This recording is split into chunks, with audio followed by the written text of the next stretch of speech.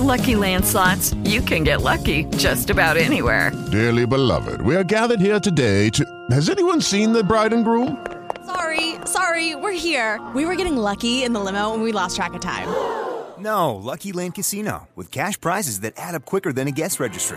In that case, I pronounce you lucky. Play for free at LuckyLandSlots.com. Daily bonuses are waiting. No purchase necessary. Void where prohibited by law. 18+. Terms and conditions apply. See website for details.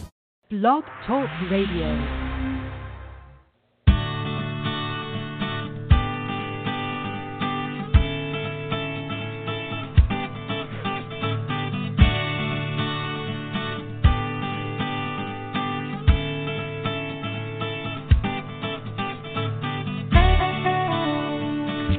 Hey there, it's the first Monday of the month of February 2017, and that must mean that it's time for another edition of Parenting Your Challenging Child. Delighted to have you with me and my co-host, Susie Porton. How are you today? Susie, are you there? Goodness. We're having some technical problems this morning. I had trouble signing into the program. Susie looked like she was on and then just got disconnected. We'll see if those continue, but hopefully not. How's it going with you out there? If you're a New England Patriots fan, you are very happy this morning, thanks to the improbable but extremely exciting conclusion to last night's Super Bowl. I'm betting that lots of people who are listening don't care. But it was exciting, and a great example of resilience, I suppose, to come back from a 28-3 deficit and win the game. Susie, how are you today? I'm good, thank you. And you? I am well. It was a great comeback, wasn't it? It was quite something, yeah. Rather stunning that they were able to pull that off, and I don't think I'd want to be a member of the Atlanta Falcons this morning. It's almost like getting something ripped away from you just as you're at the precipice of having it. But you know what? Life goes on. It's just a game, and it's just entertainment, just like Lady Gaga, all packed into one 4-hour thing. So here we go. We're not here to talk sports. We're going to talk about parenting your challenging child. Anything that you'd like to start with this morning? We have no callers, but maybe that's because I haven't announced the phone number yet. It's 347-994-2981. Please press 1. Anything that you'd like to start with this morning before we turn our attention to email?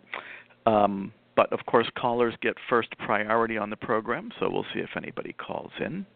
All right. Well, Dr. Green, I was talking over the weekend to one of my friends, and her son is drinking and smoking a lot of pot. And this is someone who I've talked to about the model. She said the one thing she didn't quite get was, what are the lagging skills behind drinking and smoking pot? He's not stoned or staggering drunk all the time, and it's not interfering with his schoolwork, but I wonder what your thoughts are. Well, I don't know. There's lots of lagging skills that could set the stage for that maladaptive behavior. There, I suppose, are also unsolved problems that could set the stage for a kid to be doing drugs or drinking too much. Here's the interesting thing about that. For a lot of kids, that's the norm. I'm still looking for lagging skills, so one that sometimes comes to mind is difficulty anticipating the likely consequences or consequences of one's actions. That sometimes comes into play. But the good news is that is something we can talk with kids about. That is something that adults have concerns about. Presumably it's something the kid has a perspective on as well. And the trick is still to reconcile the two sets of concerns so that both parties are okay with the outcome. We're looking for a mutually satisfactory solution. Lots of times adults try to handle substance use with plan A, but because they can't lock the kid up in his or her room for the rest of his or her life, that tends not to be a satisfactory solution. They can take away privileges till the cow comes home and still not make a dent in it. Of course, my daughter is in her first year of college this year, and I don't know, I think that at most universities and colleges, somewhere between 60 to 80% of the kids are using substances at some point or another. That's not me endorsing it or saying it's okay, but some of them are functioning just fine. So the trick is to, number one, decide what the parents' expectations on that are. And I'm always fascinated that at what parents' expectations are around substance use. There are parents who are perfectly fine with it. There are parents who find it to be absolutely abhorrent, and everything in between. There's no average. Do find that a lot of parents are kind of okay with it so long as it's not affecting other aspects of living that are okay to the kid's future. I'm never a huge fan of it. I'm not necessarily ecstatic that marijuana has been decriminalized and legalized on one hand. On the one hand, putting lots of people in jail for marijuana use makes no sense whatsoever, but I think some people made the mistake of thinking that that meant it was okay. It's not okay. It's not okay to drive under the influence of anything. Not okay if it is impacting your life in negative ways. Those things aren't okay. So we shouldn't take decriminalizing as evidence of the fact that society is saying it's okay, more that society is saying it's not that much different from alcohol and that's legal. So parents have different perspectives on this, and we got to get those perspectives on the table. Kids' perspective on the table. This is Plan B we're talking about here, and see if we can come to a solution that works for both parties. Thank you. What do you think of that? I think that's terrific advice. My expectation for my own two is that they would not use, and I made sure that that expectation was crystal clear without giving away anything personal about my kids. I'm not going to say whether they were able to meet that expectation, but they certainly knew that's what my expectation was. No calls yet. 347-994-2981. Why don't we turn our attention to some email, shall we? Great. Here we go. I have just completed reading The Explosive Child and Lost at School. I am collaborating with my son's alternative public school to implement the CPS model. It has been useful, and I do see him able to collaborate more about some problems. We have identified his lagging skills and unsolved problems. There are many. There usually are. Our biggest issue at home is his response to his younger sister. Anytime he feels poorly about himself, he targets her by being verbally mean or intimidating. When we ask him about it, in the empathy step, he just says he wants to be an only child again. She was born when he was 4. We keep revisiting this, but he continues to target her. The next issue is safety at school. He is in a classroom with 5 students and 3 adults. 1 adult is assigned only to him. There still seems to be times that when asked to do a simple task, he will go into a full outrage and begin hitting, kicking, and trying to run out of the building at school. He has offered strategies and multiple options, but many times he ends up in a physical restraint. I'm very sorry about that. I have read that this response can increase the aggressive behavior, but there does not seem to be other options at those moments. Our goal is to stop the aggressive incidents, but after 3 years of an alternative school, we still aren't there, since he was just restrained twice today. Can CPS help us to reach these goals? Are there cases where the strategy is just not enough for some kids? How do you know when something more is needed? Great questions. Great that you emailed in. Let's see if we can help you out here. Number 1, I'm seeing a need to make the unsolved problems more specific.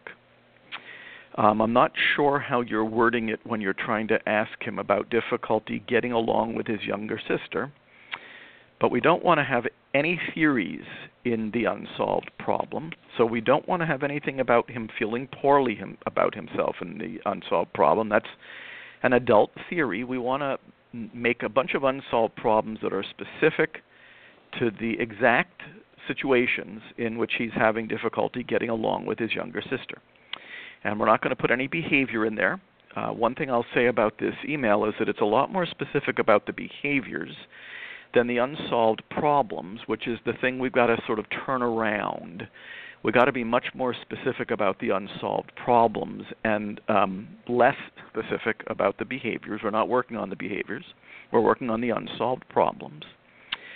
So when you revisit this unsolved problem, and there's probably several, you want to be as specific as possible about the unsolved problems. Otherwise, you may only continue to hear that he only wants to be an only child again. But if you're very specific, difficulty getting along your sister when you're watching TV together, difficulty getting along with your sister during playtime, difficulty sitting next to your sister during dinner time, I think you'll get something more than only wanting to be an only child again.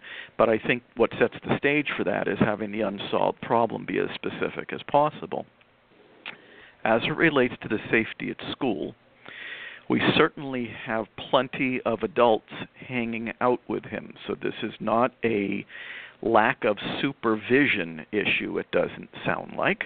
But when asked to do a simple task, it may seem simple to us, but apparently it's not simple to him.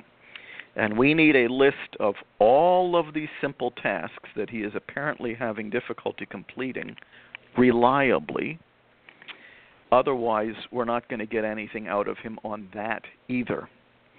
And my bet is that there are 10 to 12 tasks that he's having difficulty completing reliably. Once again, they seem simple to us, but if he's going into a full outrage over them, they aren't so simple for him, and we got to find out what's getting in his way.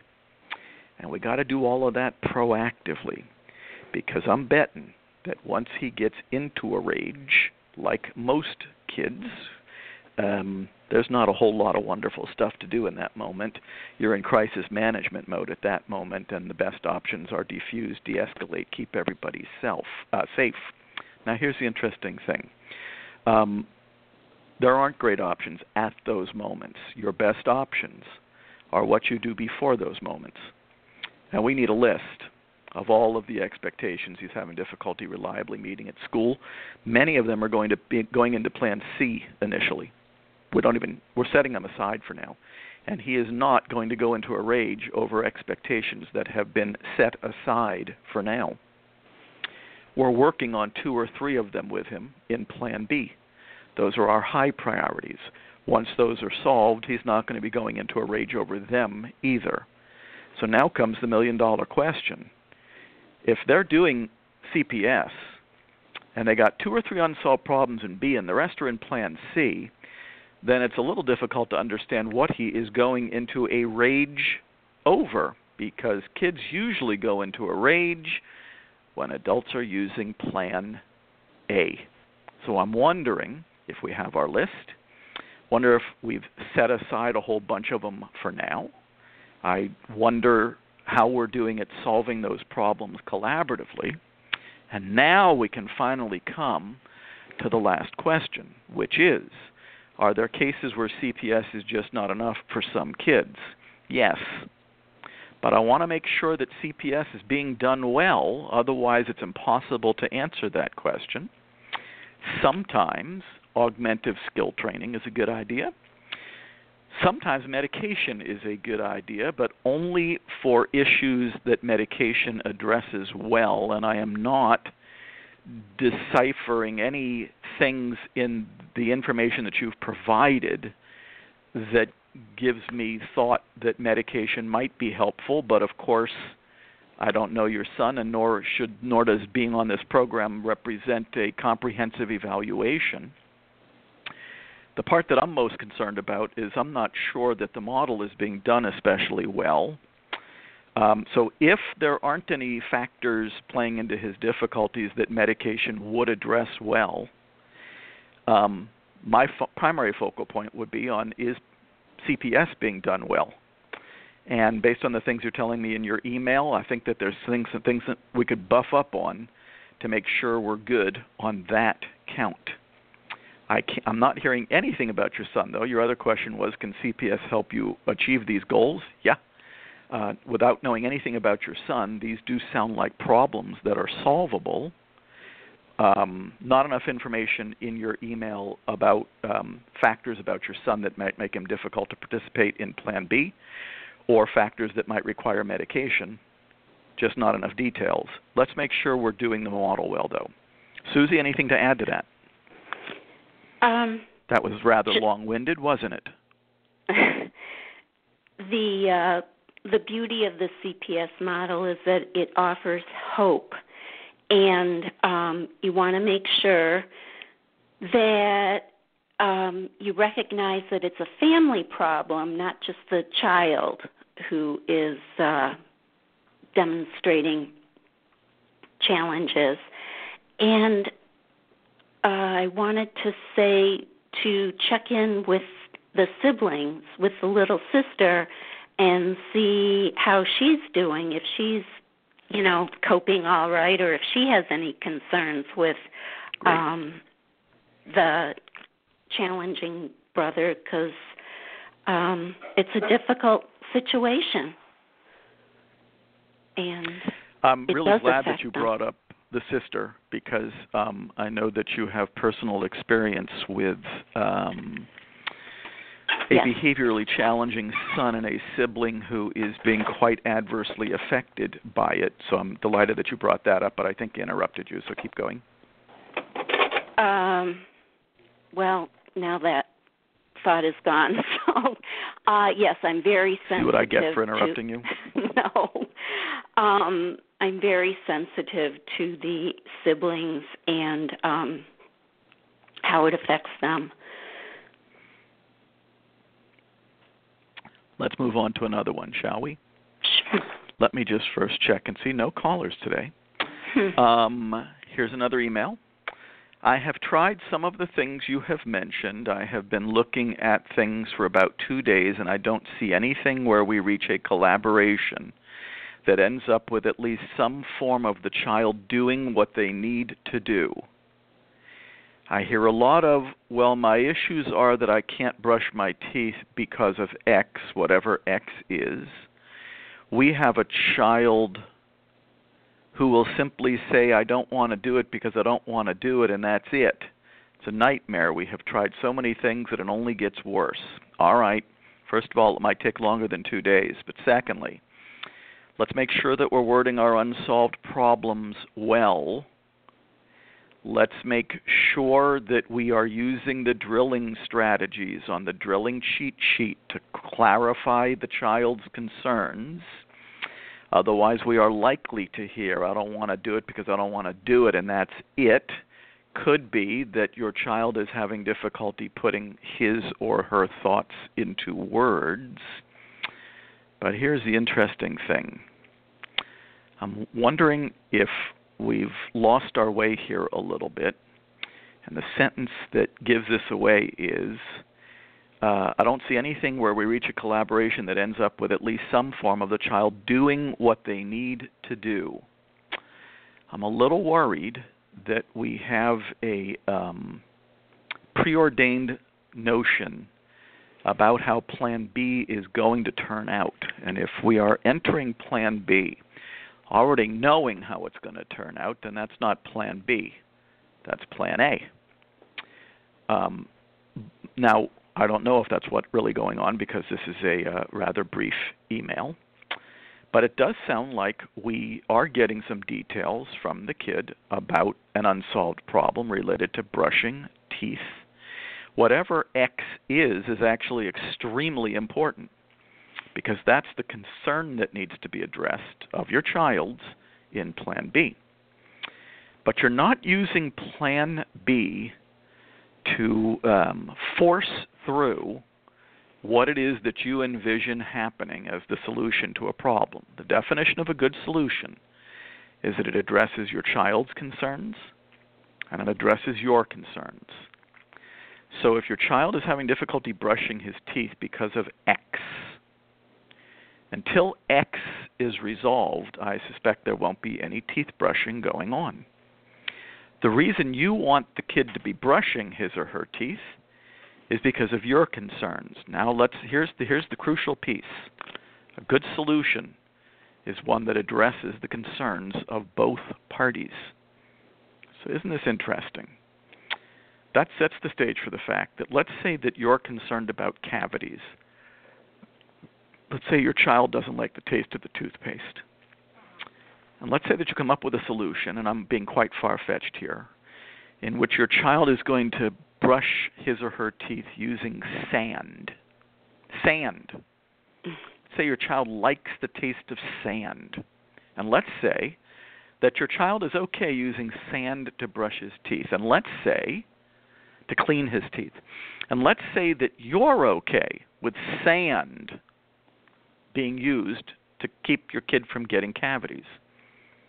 Your child might not be brushing his teeth, he's just using sand.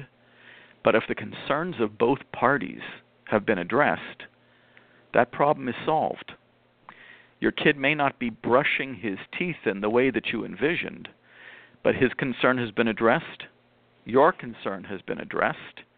The solution isn't exactly what you had in mind. It may not have been the original expectation, but your child is getting his teeth cleaned and your concern is addressed because he or she's not getting cavities. That's a good solution. Good solutions are mutually satisfactory. Good solutions are not what the adult envisioned before they entered Plan B, and that's crucial. Sand, of course, is a little far-fetched, but you'd be amazed at the number of solutions that address the concerns of both parties but are not what the caregiver originally envisioned in their expectation. Susie, anything to add to that? Yes. To recognize that it's a developmental delay, like a reading or a math difficulty, it helps to restore patience and to keep a log and prioritize your 2 or 3 problems that you want to work on. Use the problem-solving plan. Make an appointment with the child. You want to do it, have this discussion in a calm moment.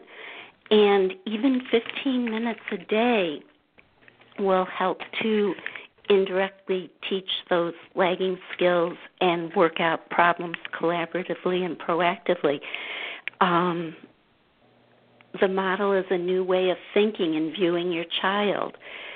It's enlightened and compassionate. It took me a long time. I thought I had to come up with the perfect solution for my child, but really I came to understand that the perfect solution is the one that you work out between you and your child. And remember that the first solution might not stand the test of time, that you have to end the discussion with a reminder that if the unsolved problem's not worked out, you have to return to it at a later time and keep talking about it until it is resolved. Let's do another one. Okay. I am an Army reservist who is deploying in May. Since we notified my stepson, who has significant behavioral issues in the past, his behavior has been extremely difficult. When using the ALSUP, it seems like it is supposed to be completed collaboratively with teachers and others involved in his life. We only have week on and week off custody with his father, and he's not involved and refuses to collaborate with us concerning the bad behavior. He is against counseling and will not even discuss issues, such as the child's school suspension last year. The behavior has multiplied about 50% in the last week. I'm listening to the videos, and we were using something of a combination of parenting skills that were somewhat Plan A and Plan B. Right now, nothing is working, and it is only getting worse to the point where we are concerned about him harming others in the home or himself. How can we do the ALSUP without the input of others? All right, a few things in there that we need to talk about. First of all, if you are concerned about your child harming others in the home or himself, if your concerns reach a level that have you very concerned about his safety or that of others, then you need to make a trip to the emergency room. Or if there's a mental health professional who's involved in his treatment, make sure that they know, because priority number one, which is why I'm addressing it first, is safety. Not something to sit on. Let's make sure everybody's safe, even if that means a trip to the emergency room. But if you're involved with a mental health professional, make sure that you let him or her know. All right. Can you complete the ALSUP without the input of other significant people in the child's life? Yes, you can. Do it yourself. If you can't get somebody engaged in the process, do the ALSUP yourself. Now, if you're asking me, what does that portend over the long haul if there is significant discrepancy between what you're trying to do in your home and what the biological father is trying to do in his home? That's something that it certainly would be nice to get resolved. It's not always something that can be resolved, but it's something that, a mental health professional might be able to help bring the two different parties together so they can at least collaborate on the care of the kid. If the behavior has gotten worse in the last week, I don't want to read between the lines here, but you're saying that it seems to be coinciding with him learning that you are deploying in May. That wouldn't be a bad place to start talking with the kid. And I guess my last point is, you're saying that you're using a combination of Plan A and Plan B. So long as Plan A is in the mix, I'm not sure you're going to see a significant drop in the explosive episodes. Plan B is good at that. Plan A is actually not that good at that. My experience tells me that Plan A often causes challenging episodes, so the combination might be working against you as well. As always, you need your list of unsolved problems. Got to prioritize. Got to set some of them aside. Going to be working on 2 or 3 at a time, your high priorities.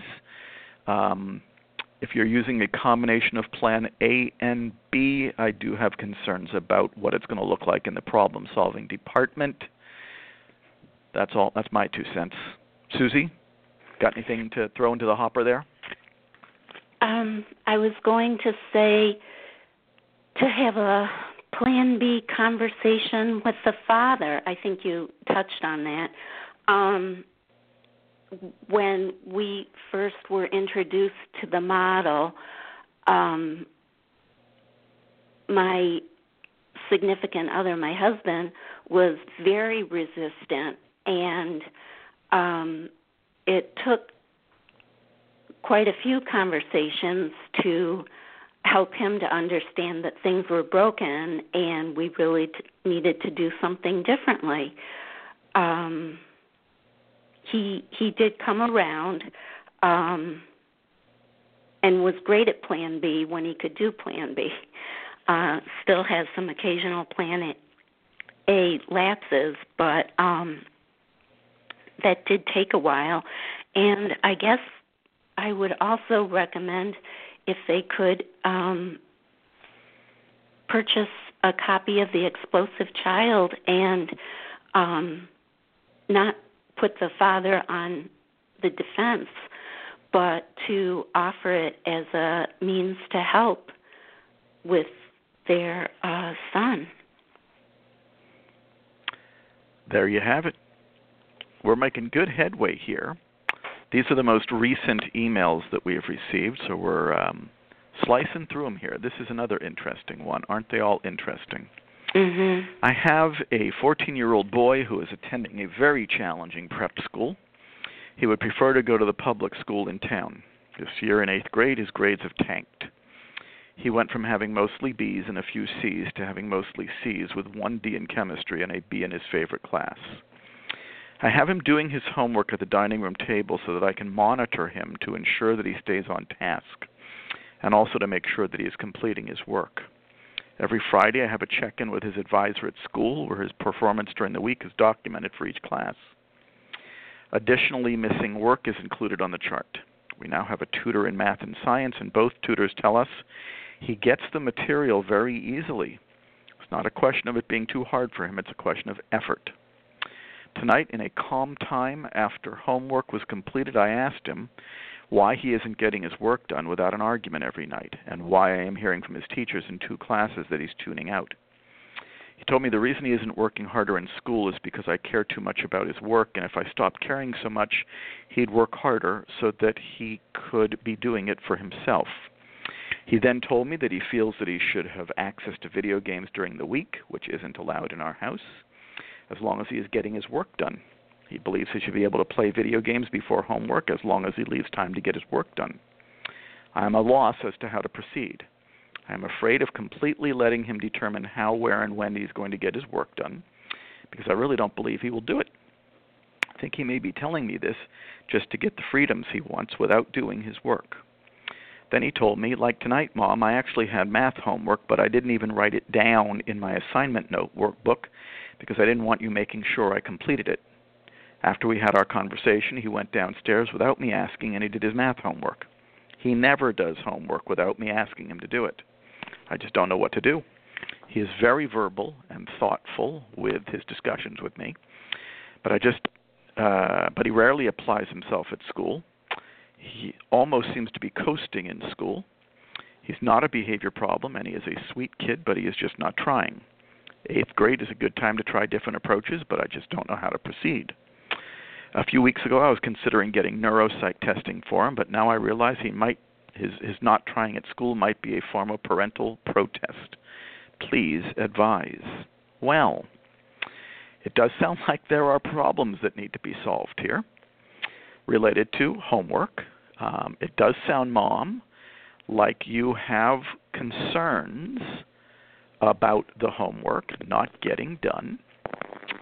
It also sounds like there are a variety of solutions that have been imposed on your son. Some might say that at the age of 14, those imposing solutions start to lead to diminishing returns. That might be what you're seeing, but quite frankly, without knowing your situation beyond what you've written for us, I'm not at a loss for what I think you should do. I think you should do Plan B. And I do think that there is a way to address your son's concerns, but simultaneously make sure that your concerns get addressed. The problem is, right now, only your concerns are getting addressed through imposed solutions.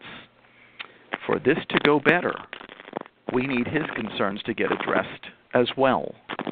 I think you can get both sets of concerns addressed if you're using Plan B, but I know that if you're using Plan A, only the concerns of one party, you, are going to be addressed.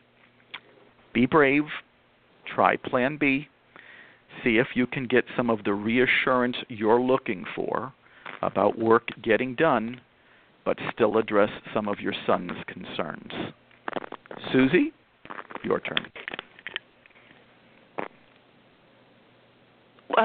The guidance counselor at our son's school met on a weekly basis. Well, actually more than a weekly basis. She met 2 or 3 times a week with our son to help organize his homework assignments. And Susie, let me ask you a question. Did you change location, and are you on a wireless phone? I am on a wireless, but let me try this. That's much better. Okay, sorry. So she met with him 2 or 3 times a week to help organize his assignments, and indeed we got the homework assignments in advance. So the responsibility went to our son on getting his work done, as opposed to us forcing him to do his work. And I was just going to say that working together with her son to figure out the unsolved problems, it did sound as if there were quite a few unrealistic expectations, rules that have been set in place that she might need to reconsider and bend on a little bit. But it's working together with your child, not at him or for him. Yeah, extra help is all well and good, but not if it's in the form of a preordained or imposed solution. Mm-hmm. Extra help is great and it doesn't even have to be the kid's idea. He or she just has to be good with it. Has to be mutually satisfactory. That's where we caregivers go wrong so often. We got a great idea, but instead of collaborating with the kid to make sure that the solution is mutually satisfactory, to make sure that the concerns of both parties are addressed, we end up imposing solutions that only address our concerns. And then we got the kid waving at us in our rearview mirror, yelling at us, "You left me behind." Right. Let's do another. I have read the Explosive Child book and have filled out the ALSUP, the Assessment of Lagging Skills and Unsolved Problems. Most of the unsolved problems stem from my 14-year-old boy's addiction to his cell phone. Coming to meals when called, coming down to breakfast when called, going to bed at a decent hour, homework organization, etc. In trying to collaborate with him on some solutions to, here we go, putting some boundaries around his usage, he is totally unwilling to work on any compromise. Picking 2 hours a day where it's off, his tutor recommended apps where it blocks social stuff but allows him to use it for work, and this is not acceptable either. What is your guidance on coming up with solutions when your child does not want solutions? I'm not hearing that your child does not want solutions. I'm hearing that you have a preordained solution and a theory about all unsolved problems stemming from an addiction to the cell phone. Now, I'm not dismissing the possibility that your kid is on his cell phone a lot. Whether it's an addiction or not, I don't know where the line is drawn on that, but you have named some very specific unsolved problems. Difficulty coming to meals, difficult on time, difficulty coming to breakfast on time, difficulty going to bed at XYZ hour, difficulty organizing homework. These are all great unsolved problems. But why do I say that we have a preordained solution?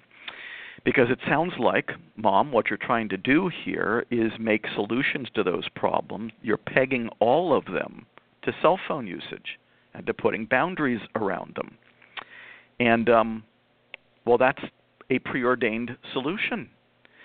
So I'm not sure that your child doesn't want solutions. I think we need to make sure in Plan B that we're getting the kids' concerns on the table.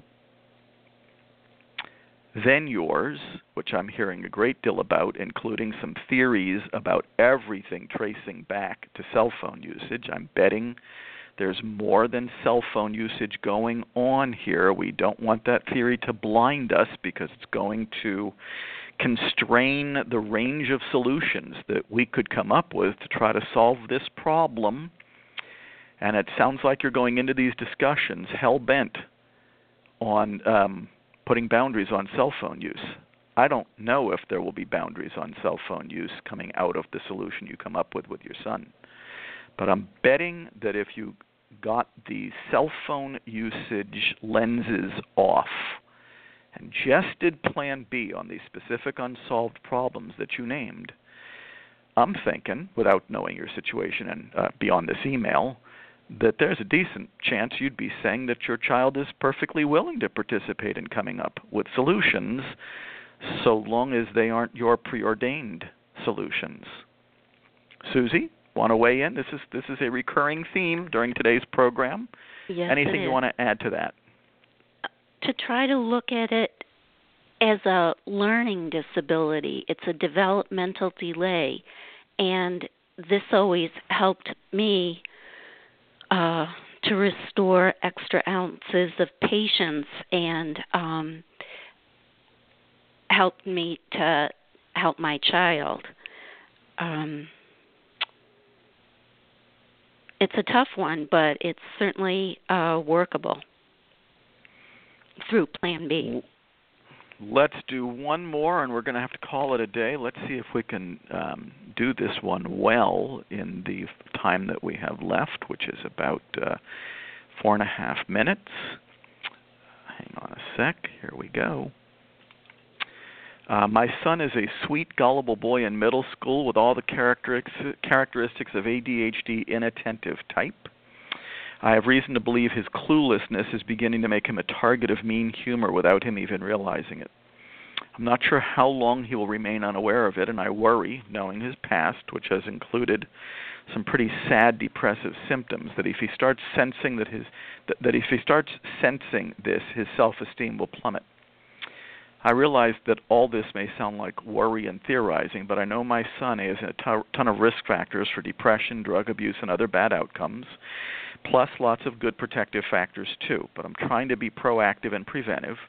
Going back to the question, I am guessing that there are times he is not sure what is going on socially, which may be anxiety-provoking, but even with drilling for information, he doesn't express any concerns about peers. My question is whether I can ask for added protection for him on his existing 504 plan, just so teachers are watching out for any subtle or overt bullying or humor at my son's expense. Also, I sure would like it if you could add some examples of 504 plans and IEPs on your website soon. I've been watching and waiting.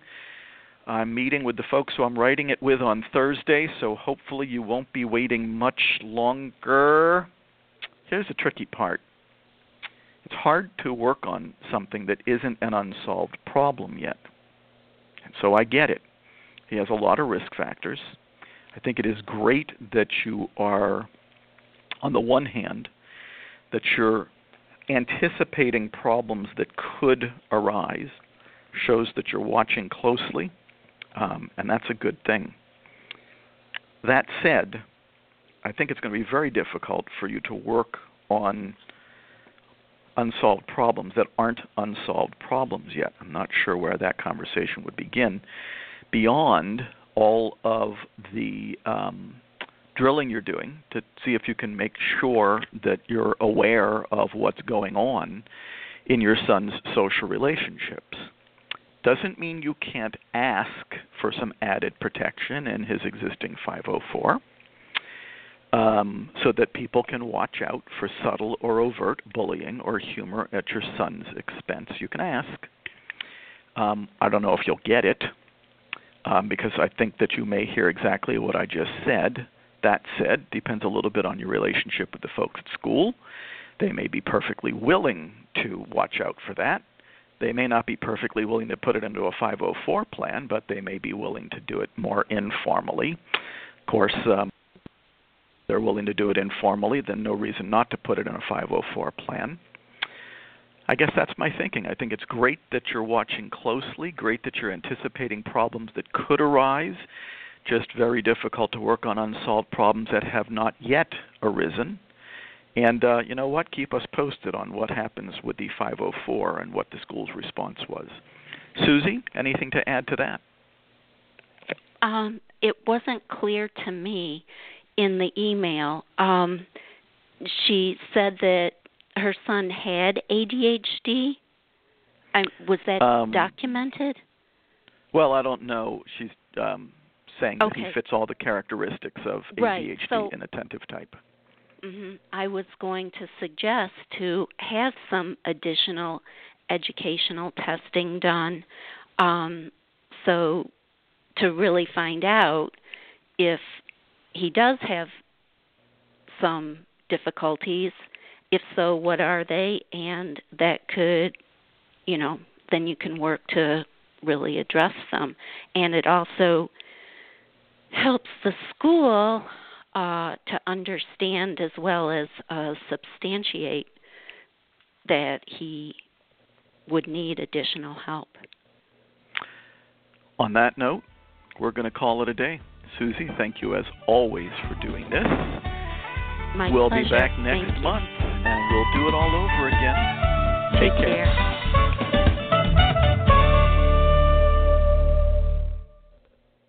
With the Lucky Land Slots, you can get lucky just about anywhere. This is your captain speaking. We've got clear runway and the weather's fine, but we're just going to circle up here a while and get lucky. No, nothing like that. It's just these cash prizes add up quick. So I suggest you sit back, keep your tray table upright, and start getting lucky. Play for free at LuckyLandSlots.com. Are you feeling lucky? No purchase necessary. Void where prohibited by law. 18+ terms and conditions apply. See website for details. Don't you love an extra $100 in your pocket? Have a TurboTax expert file your taxes for you by March 31st to get $100 back instantly. Because no matter what moves you made last year, TurboTax makes them count. That means getting $100 back and 100% accurate taxes, only from Intuit TurboTax. Must file by 3/31. Credit only applicable to federal filing fees with TurboTax full service. Offer can be modified or terminated at any time.